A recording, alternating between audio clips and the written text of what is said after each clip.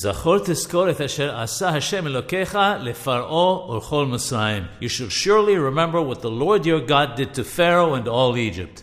Why are we commanded to remember the miracle of Yetziat Mitzrayim, the exodus from Egypt, every single day in the Shirat Hayam, the Shema, and its blessings, morning and evening? It says in Ben Ish Hai Drashot that the fact that we remember the exodus and praise God about it causes a preparation for the future Geulah, the future redemption.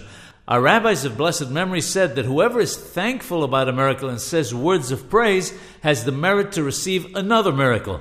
The reason why God commanded us to remember the exodus from Egypt is a manifestation of His compassion for us.